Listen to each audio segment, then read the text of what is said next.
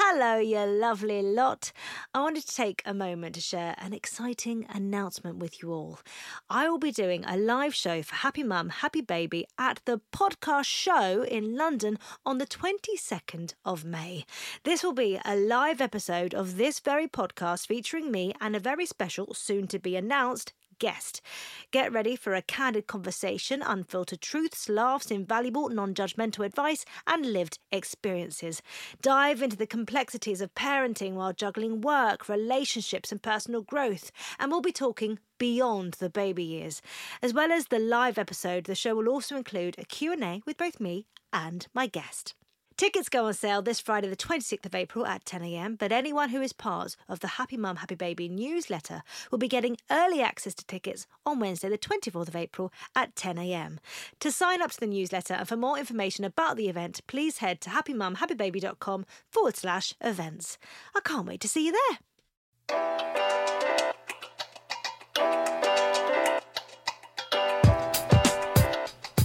Hello and welcome to a very special episode of Happy Mum, Happy Baby, the podcast. Now, a previous guest, Her Royal Highness the Princess of Wales, has just launched her new campaign, the Shaping Us campaign, designed to highlight the fundamental importance of early childhood from pregnancy to age 5 in shaping the adults that we become. And I'm proud to be supporting this campaign. We heard her talk about her passion for early years back in 2020 at the very start, and to now see what it's become is truly magical. I have a very special guest today, Dr. Goody Singh, a paediatrician who knows a lot about our brains and about our early development. Hi, Doctor. Hi. Oh my gosh, hello. It's so nice to be here with you. Thank you very much. Thank you. Before we get talking about early years and about how special our brains are at that point, the Princess of Wales gave a speech this week, and we're very lucky because we've got a little clip of it right now to listen to. Shaping Us is a long-term campaign, and we're starting by highlighting how we develop during early childhood and why these years matter so much in terms of shaping who we become. As the campaign progresses, we'll explore in more depth the importance of a child's social and emotional world, the significance of relationships, and the impact of the surroundings and experiences a child is exposed to during these formative years. Together, these play a key role in shaping our future lives, yet they rarely get as much focus as our physical health and cognitive development. Fantastic to hear from the Princess of Wales there. We actually talked about this campaign many moons ago when she was on the podcast, so it's fantastic to see what she's doing with it now. But Dr. Singh, can you tell me, why is this topic so important? Well, I could just say it's my job and it has to be important. I hope you're passionate about it, because if not, you chose the wrong profession. I know, you've got the wrong person, I'm sorry. Okay, jokes aside, obviously I'm a massive advocate for this stuff and for the early years. And I have to say that I don't think that we talk about children and families enough in this country. Do you think it's because generations ago, it used to be very much a thing of the children are seen but not heard? Like they weren't allowed to really be anything other than there. Totally. And I think it's a cultural thing, right? You can see it in different countries where actually it's very different. Like a lot of southern Mediterranean countries, for instance, where kids are just basically everywhere. And I mean like... the total opposite. Meaning literally like having tapas in the middle of the night, like they are everywhere. And other cultures, which are perhaps, a bit more reserved or just have different ideas about what childhood should be. And you're right, this idea that children, I don't know, that they need to be quiet and they shouldn't be, as you said, they shouldn't be heard. I mean, that's just one of the saddest things in the world to me, because I think kids are fun, which is, kind of obvious that since this is my job. But the thing that's really interesting about all of this is that obviously as a paediatrician, and I happen to specialize in neurodevelopment particularly. So yeah, you're right. Brains is my thing, but the human brain is literally mind-blowing. And, the best place to see that in action is in a baby. Really? Yeah, it doesn't even matter how many times I've seen this, but I don't actually have my own children. But I don't think it matters whether you do have kids or not. We should all be interested in early brain development because actually it gives us the glimpse of the amazing processes that make us who we are. Yeah, and I guess that's a massive theme of the campaign, really, because it talks about how everyone within the community has a role in shaping who we become. Oh, totally. And again, I think there's this unspoken thing in our society and our culture, which is that it's basically left up to the parents. Yeah. Whoever they are, whether it's mum, dad, both of them. But that's a bit of a lonely place to put parents, isn't it? If you think about it. And you obviously know this yourself. Yeah, but we hear the saying, it takes a village, but then asking for that help, it's not always, you can often, I think in our culture, feel like a failure for reaching out and asking for support or saying, I'm struggling. Totally. And, as a pediatrician, I have seen this all the time. And what's really interesting is that when you're in a situation, for many reasons, where parents don't feel like they can ask people for help, they end up pitching up in A&E. And then they ask me for help, and I told you, I don't have kids. So you're asking the wrong person, except that they're not, and at least there is something that I can do. And that is sit them down, give them a cup of tea, give them a hug, and just tell them it's okay. It is okay to feel like this is all a bit much. Yeah. It's okay that you don't know what you're doing, because none of us do. None of us are taught how to be parents. And it's okay if you're tired and you feel like you're at the end of your last wits. The good thing about the NHS is that the doors are always open. Yeah. And, as long as I'm around, then there'll always be a cup of tea waiting for you. I want to go to whatever hospital you work in. So tell me, in simple terms, what happens with brain development in those first 5 years, and why are those first 5 years so important? Why is the focus on that in this campaign? Oh, gosh, where do I even start with this? I mean, you can tell that I love this topic. But, babies' brains are literally fizzing with activity. For instance, did you know that by the end of the first year in life, the brain has literally doubled in size, with billions of brain cells being connected in that time? Now, what I always like to do is try and help you to picture all this. If you were to peel away your skull, and this is while you're developing, what you would see is nerve cells growing out and connecting and branching through your brain like a tree before your very eyes. And if you see the kind of imaging that we've got now, it is just incredible seeing this happen. And this ability to grow and to change in response to the experiences that we're having, that's something very specific, and it's called neuroplasticity.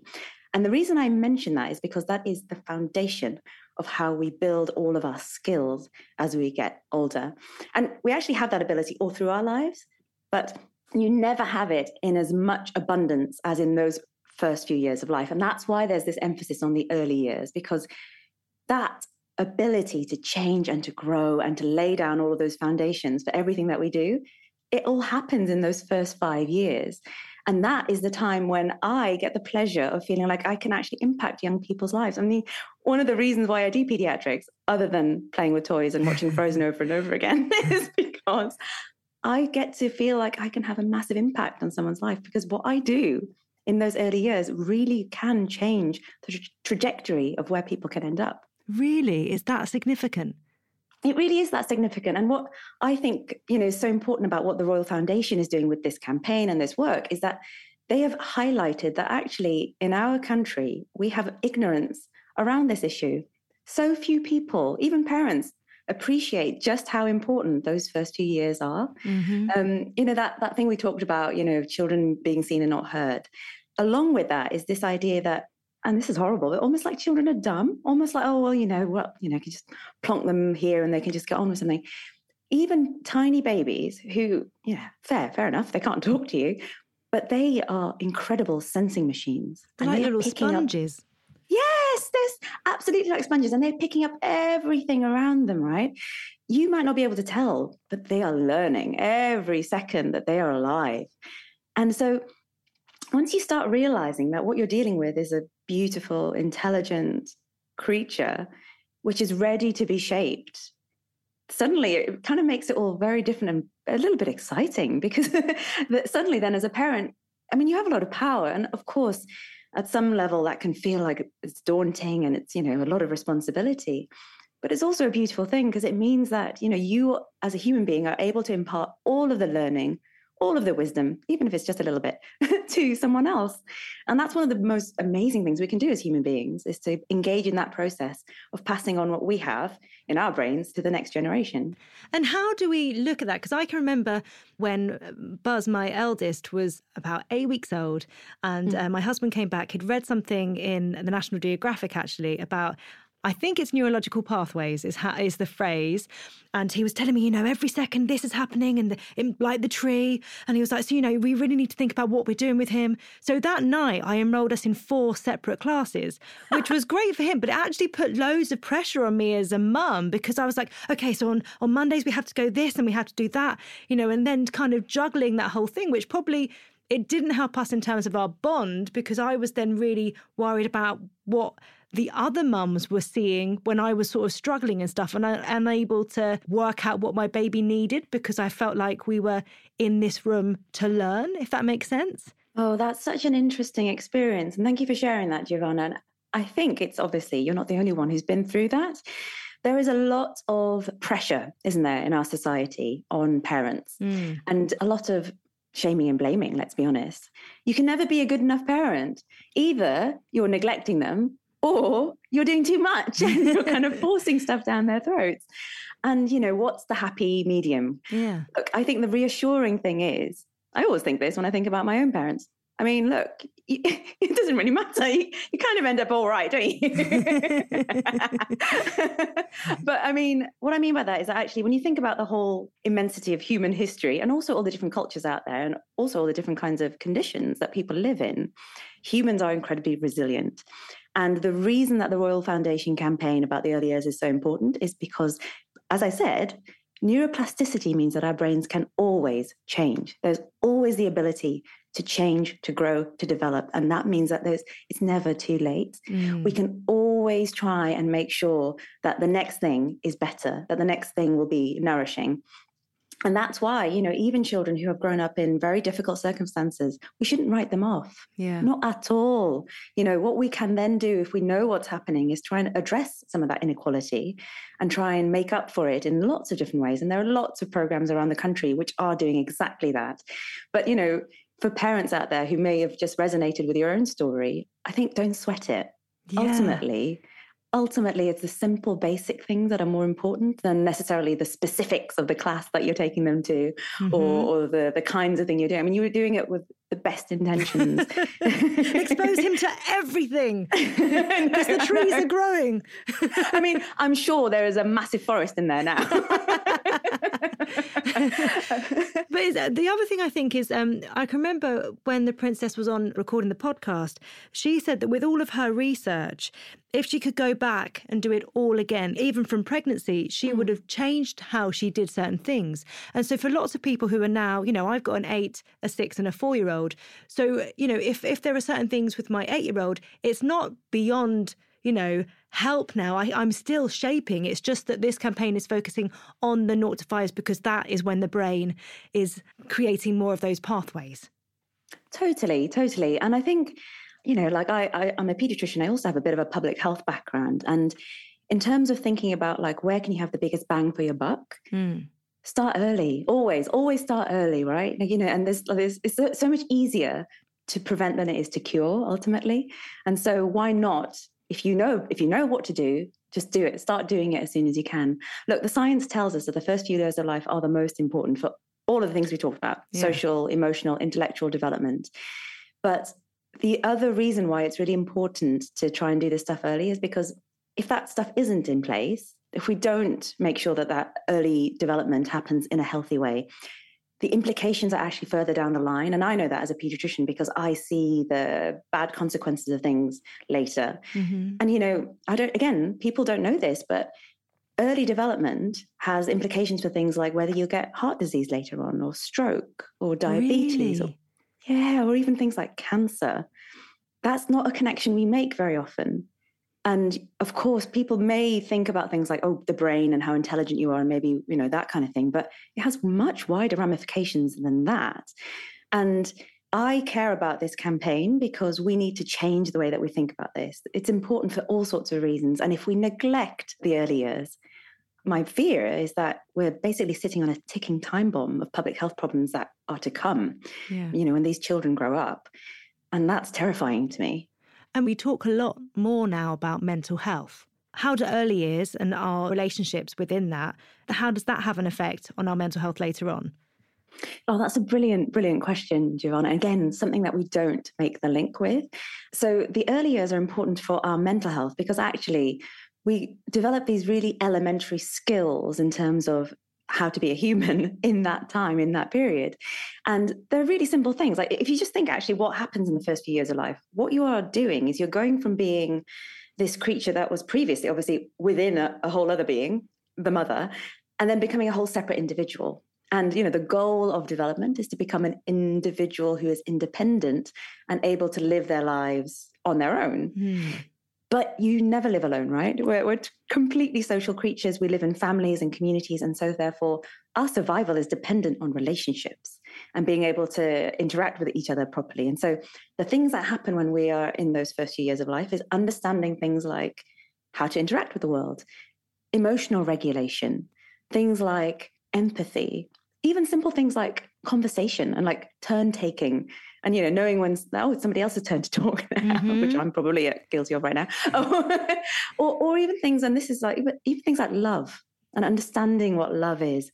And that thing that people may have heard of called attachment, which is a very important psychological concept in early development. But these are all the things that are set in place in those first few years. And in a way, I say to parents, what you should think of this as is that you're basically giving your kids the tools that they will need in order for them to then go out and do whatever it is that they want to do with those tools later on. You can't dictate how their lives will end up, and you can't dictate what they do with those tools, but you can give them the tools and show them how to use them well. And that's what the early years is all about. Is there also something, do you think, when a child is learning and using those tools at a young age, they're generally with people who really love them and they're generally with their primary caregivers? Is there something to say for that, experiencing things in a controlled environment with people that love you versus in the wide world? As long as you have been growing up in a loving environment and that there is good attachment, that is the basis for you to be a strong, resilient person out there in the world. Even if it's people you don't know, even if it's like a challenging situation, there's something about having a strong attachment bond, which means that you are then the kind of person who's able to go out and explore with confidence. Because ultimately, all of those skills and those tools that I was talking about, the reason that you want to develop them is because ultimately, you want to be able to leave the safety of your little home nucleus, your little family, and go out there and be, as I said, your own person, you're independent. And that often means like literally on your own, right? Yeah. And so the important thing is that if you have grown up in a loving environment where you know that there's always a safe place to come, then you can be adventurous. But it's really hard to be adventurous if you don't feel safe in the first place, right? Yeah. Then your inclination will be to hide and to maybe react badly if somebody challenges you or if they, if things don't work out your way. And that's where mental health problems can often arise. Yeah, that's fascinating. When it comes to attachment, I feel like in some ways attachment has become a dirty word. In that way of people kind of go, well, they're too attached. Is there such thing as being too attached in those early years? Well, look, I have a motto, which is that hugs will save the world. And I say that with all seriousness because I genuinely believe that you cannot love too much. Now, that doesn't mean to say that you can't spoil someone. You can definitely spoil people and you can spoil kids for sure, but you can't love too much. So no, essentially, you shouldn't be afraid of being attached. Being attached is a really beautiful, wonderful thing. But what you do need to manage is you should be able to be attached, but also to let go, both the parent and the child. Yeah. So there has to be this ability to kind of, a bit like a magnet, you can come together, but you need to be able to be pulled apart. And that is a healthy relationship. That's healthy attachment. If it's too strong, such that you can't be pulled apart, then that's not good for either side, is it? And so that's maybe where we kind of get these associations of like, I guess when I was growing up, it would be things like, yo, you're a mummy's boy or whatever. And that's, it's just really cruel to say things like that. There can't be anything more beautiful than being a son who wants to hug their mum, right? Yeah. I've got to say, it's only with my third that the old, do you need a hug works. when he's having a moment, when he's feeling some big feelings, it's only with him that those words help. And I can remember the first time I tried it, he was upset about something and I said, "Oh, do you need a hug?" He went, "Yeah." And he just stopped completely what he was doing. Everything just melted away. And I just thought, oh my gosh, why didn't I try that with the others? Why didn't it work with the others? Because with him, it completely just takes him out of that situation and just, it all kind of dissolves. That's such a gorgeous story, because I think that's often what we want as adults too, right?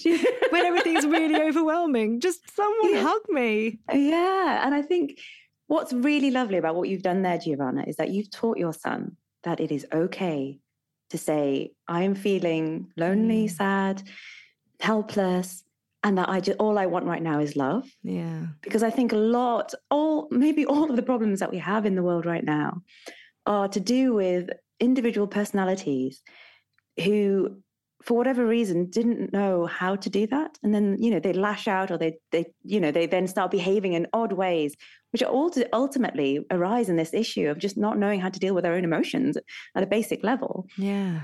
Whereas your son has been beautifully modeled how, sometimes things will feel a bit much, but that's okay, because there is somebody there who loves you and who can see you through it. And okay, they might not be able to take the issue away. Yeah.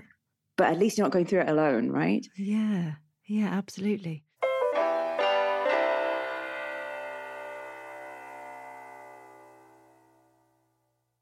When the Princess of Wales first launched her early years campaigns years ago, when she first started really telling everyone that she was passionate about it, she launched with 5 big questions.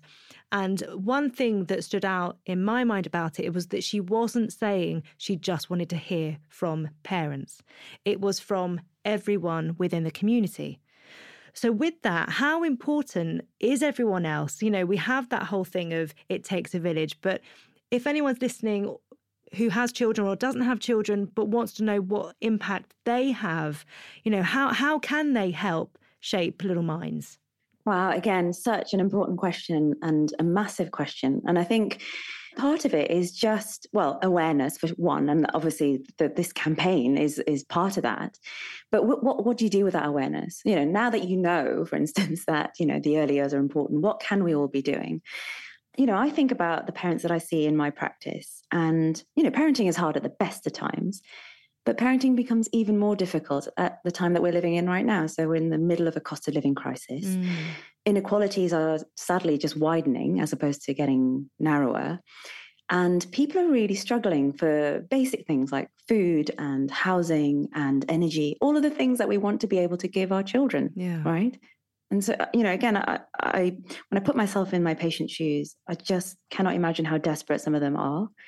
So one thing we can do as a society is just have some compassion about that kind of desperation. But also maybe we could be thinking again as a society, how do we avoid this kind of situation in the first place? How did we come to a point where parents feel that desperate? No one should, right? And if we were treating it more like a village, maybe we would be helping each other a bit more. Maybe we would be reaching out and connecting a bit more.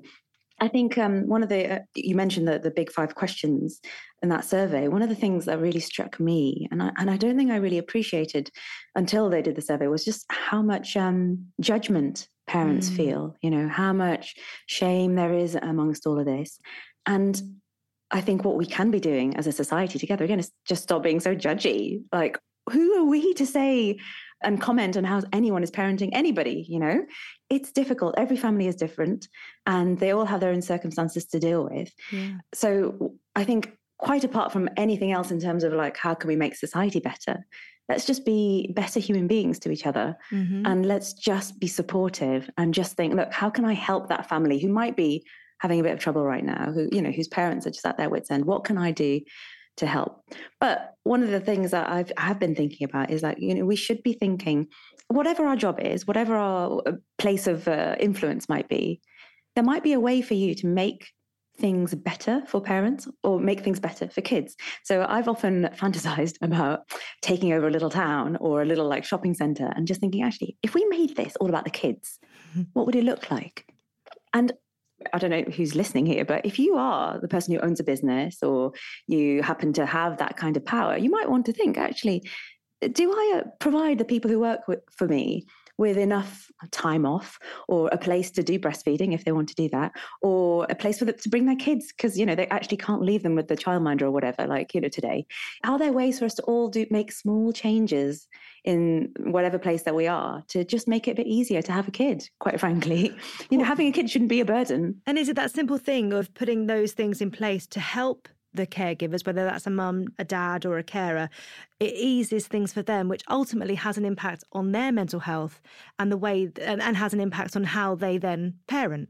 Oh, totally. And that is one of the important things that this campaign links, right? It's not just about the babies. It's not just about their brains. It's about the parents too, right? Mm-hmm. And being a parent, like I've said, is one of the hardest jobs that anyone can do. Yeah. It's one of the most important jobs that anyone can do. And therefore, we need to support parents, because even if you don't have a child or have no intention of having a child, what you do want is to have a healthy, effective, productive workforce. Mm-hmm. And even if you put it down to cynical terms like that, what we then need to do is make sure that every child in this country has the opportunity to grow up healthily and happily. And that's why it matters, right? That's why this is so important. And therefore, it's why all of us can be thinking about, actually, what's that little extra thing I can do that will make all the difference? Mm-hmm. With the campaign launching, the Royal Foundation have also launched the Shaping Us film, which we've both seen. Yeah. It is absolutely magical, and I urge listeners to go and Google that, Shaping Us campaign, Shaping Us film, because it really does give a visual of what we're talking about. Obviously, brain development within the 0 to 5 period is really, really important. But what skills are we picking up in that time, and how can we help children develop them? The beautiful thing about that Shaping Us film is that it kind of conveys the joy that parents get when they see their child go through those different developmental stages, right? And obviously as a parent, what we are aiming for is a child who eventually doesn't need us, ironically. So the skills that we are putting in place in those early years are to do with being able to basically interact in the world. So social skills, so being able to smile at the right time, to be able to look people in the eye, to be able to have a conversation and to know when to take turns. The skills are also about being a little scientist and learning, the basic physics of how things work, like gravity, or that things will do, if you can't see something, they still might exist, that kind of thing. But the other important skills are the emotional regulation, right? And so understanding that, not everything will work out for you, but that's okay. And that we can learn how to soothe ourselves or distract ourselves or to do something else. All this kind of self-care skills I only learned very late in life. But those are the kinds of skills that are the most important to learn. And also what we do in that time is we also model to our babies and our kids how to be good human beings to each other. So how to be kind, how to love, how to share, how to care for other people. It's amazing how much children pick up from what's around them. So it's not necessarily about setting up a classroom in the house and kind of going, okay, today we're going to learn about sharing. It's more about modelling, but also seeing what comes up in certain situations and talking about it as it happens. Is that the best way of looking at it? Yeah. I mean, I think that second approach is much more, first of all, much more realistic, let's be honest. Everyone with their 2-year-olds right now are going, okay, so. I mean, look, the thing is that, along with the whole judgment thing, there's, people get judged because they think they're not parenting enough. But like I said before, there's this idea that you might be doing too much. And if the expectation is that you had to set up a classroom for your own kid, you would never be able to do your own thing or to get to work or whatever. The good thing is that humans are very quick learners, and we do like to observe what others do. And that's almost enough for us to kind of figure it out. What I think is important to understand about the way that the brain works is that this whole thing about neuroplasticity and neural pathways that you mentioned as well, those pathways are formed with frequent and repeated practice. So, your babies and your kids, you'll notice that they'll often do things over and over again. And that's important because not only are they getting better at whatever they're doing, they're laying down strong connections in their brain, which if they just did it the one time, it would not last. And it would be almost like they would forget what they had just done. But by doing it again and again, you build up these strong connections which last over time. And that's how you then can move on to the next developmental stage.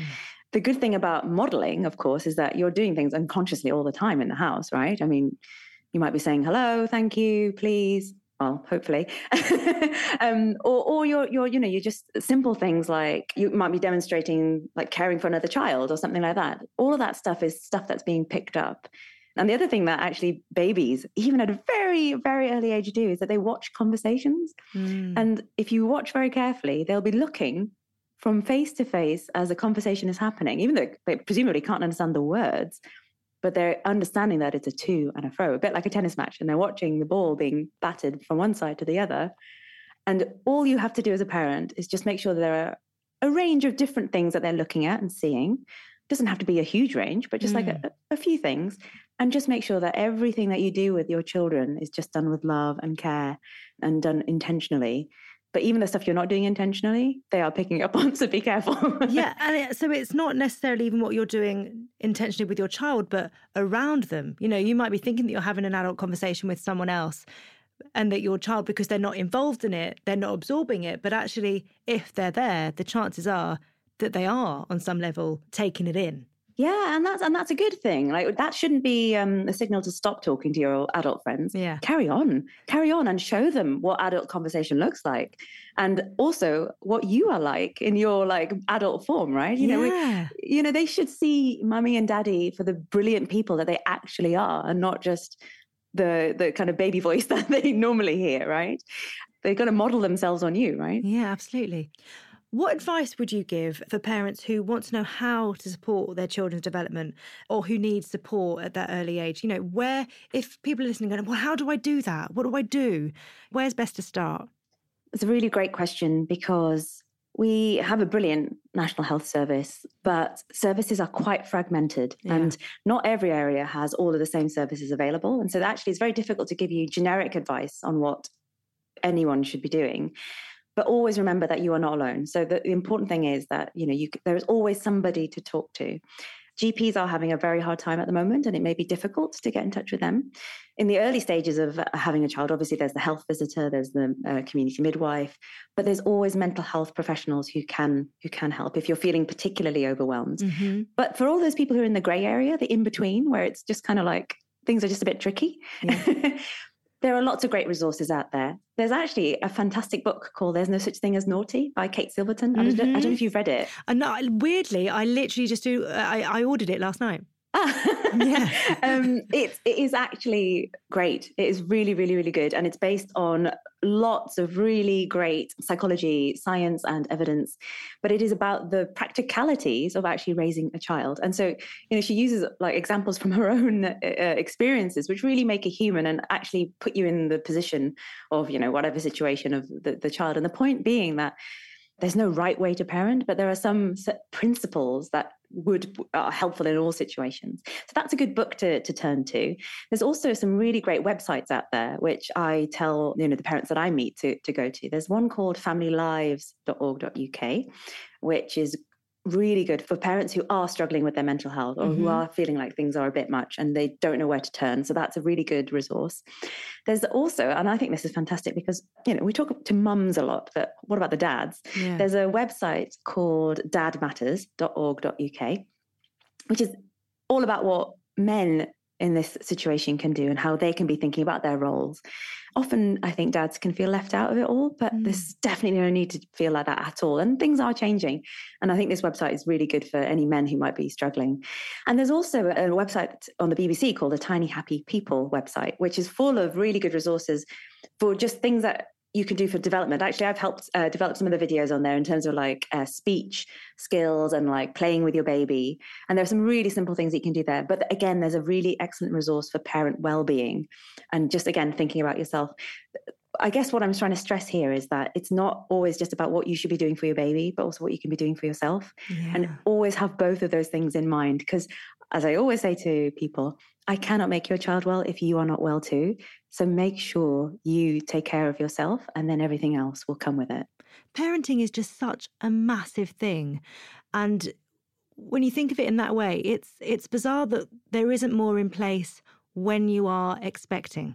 You know what I mean? Because we all do the NCT classes or the equivalent, but actually there's so much focus on the birth, but nothing really beyond that. And I think usually it's when we get ourselves into a little bit of a situation that we turn to books or we turn to websites, which is amazing that they're there. But perhaps there should be something in place before that, which is what hopefully the Shaping Us campaign will help with.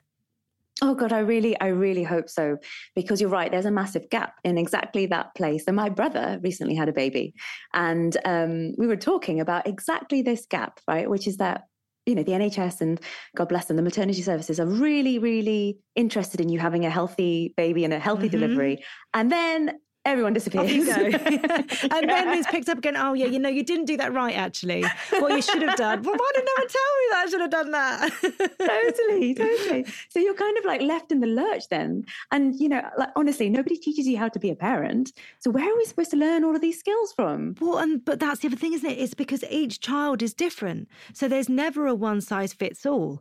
So then you get a lot of people being, you know, quite not aggressive, but there's always conflicting conversations going on about what you should be doing. And ultimately, I do think that sometimes makes us switch off from our children and not listen to their needs because we're thinking about Joe Blogs or Joe down the road who are telling us their perfect way of doing things. Oh, yeah. I mean, got no time for that. There is no one size fits all parenting like template out there. And neither should there be, right? If we all want, you know, if we all want to be individuals and we want to celebrate that individuality, then why would we want everyone to be parented the same? Like, that would just be boring. So, yeah, no, absolutely. Like, you should celebrate the differences that you have. Again, there are some basic principles, mainly just loving your child. But beyond that, there are all sorts of creative things that you can do. And actually, I think that's what makes parenting, again, it's such a beautiful creative process. Like the thing about the Shaping Us video, what I loved about it, and you can tell me whether you loved it too, was that it kind of had this whole idea that like these babies were being made of clay or like plasticine almost. The moulding, the shaping. Yes, exactly. The moulding and the shaping. And I think that is, you know, that is a beautiful thing that parents can feel like they're doing, that they're moulding, they're shaping. They can't control entirely what happens at the end, but they can kind of guide in the right direction, right? They can kind of just put a bit of their own themselves in there. Matt Willis was on the podcast a few weeks ago, actually, and he used a word that I've never heard with parenting before, and that's service. You know, It's a service that you're providing in a way, you know, and actually what a privilege it is to be able to provide that service.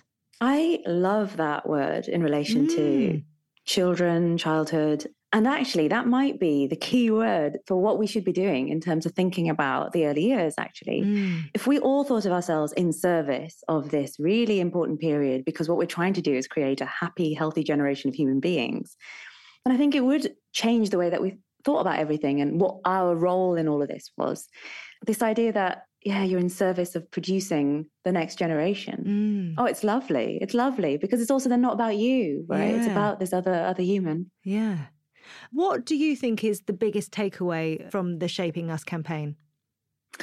I think the biggest takeaway is that there is this magical period in the first 5 years of life when we are ultimately our most malleable, and we can literally become anything in that time, in that period.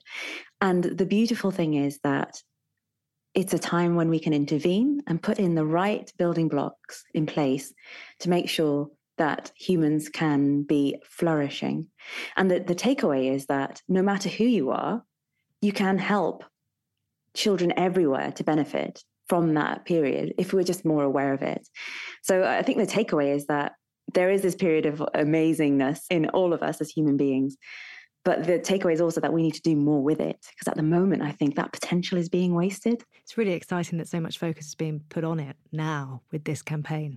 Oh, gosh. And it is definitely well overdue. Yes, absolutely. Like the joy of being able to be part of something like this is I get to talk to people like you, but I also get to talk to policymakers or academics, scientists, or people who are running local borough councils, that kind of thing, because all of us have a role to play. Yeah. And we all have to just start stepping up ultimately and be in service of the next generation. Amazing.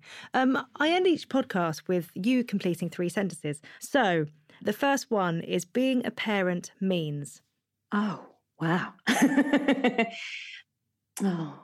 Being a parent means having the enviable potential to create the most beautiful thing you can ever create, which is your child.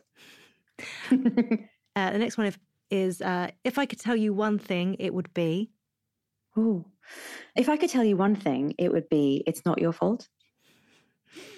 I love that. And I'm happy when? Oh, I'm happy when there are giggles. And by that, I mean, particularly children's giggles. There's nothing more uplifting, especially on a night shift, than when children are laughing. I think it's like something we should all record and send to everybody in the country, because I think that would be the cure to all sorts of mental health issues, because there's something just so joyful about children laughing. That's good to know as well, because I've been at A&E a couple of times. Well, no, one time in particular, though, when we thought something was up, and by the time we got to be seen, one of our children was just bouncing on the bed giggling. So it's a good thing that nothing was wrong. Oh, do you know what? That is how I know when a child is fine. That's what all those years at medical school taught me. Dr. Gurdeep Singh, thank you so much. It's been a joy to talk about something that I really believe is going to have a massive impact in the UK. Oh, thank you for having me, and total pleasure to talk to you. Thank you.